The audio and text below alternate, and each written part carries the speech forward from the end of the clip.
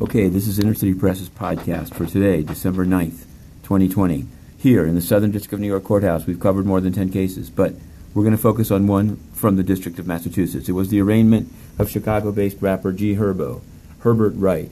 It was longer than his co-defendants that we covered on Monday, and part of it is because of the travel issues. He was in California. He appeared with a window in behind him, so it was a little difficult to see his reaction. But the Assistant U.S. Attorney, Mr. Breslow, made a big point of saying that travel should be restricted only to New Jersey to see his, quote, fiancée, and to Georgia where he could talk to an AS, but not about the case.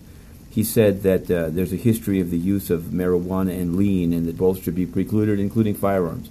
Now, Mr. Lawson, the retained counsel of G. Herbo, said that he understood all of that. I think that, they handled themselves very cool, calm, and collected, and the next discovery meeting is in February.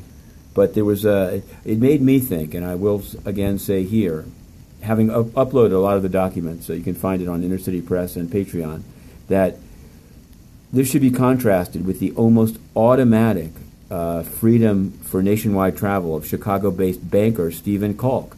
He's a man that lent to Manafort, that tried to parlay that loan into a job with the Trump administration, and he wasn't subject to any of these restrictions. Nobody asked about his intoxicants, or I don't know if he has a gun, probably shouldn't anymore. He's now trying to fend off coming back to New York for trial. I don't know what will happen between G. Herbo and Massachusetts, but you can find it all on Inner City Press. Meanwhile, we're covering a number of other cases, including a trial on the Citibank wire transfers. That may be another podcast. We'll cover that. And at the United Nations, we put in numerous questions on Cameroon, Darfur, UNDP corruption, and there was not a single answer because that organization, the United Nations, are a bunch of lawless censors. They throw the press in the street, don't answer its questions, and then expect to take your money. All I can say is do not give it. This is the 2-minute drill. Inner City Press, Matthew Russell Lee, to be continued.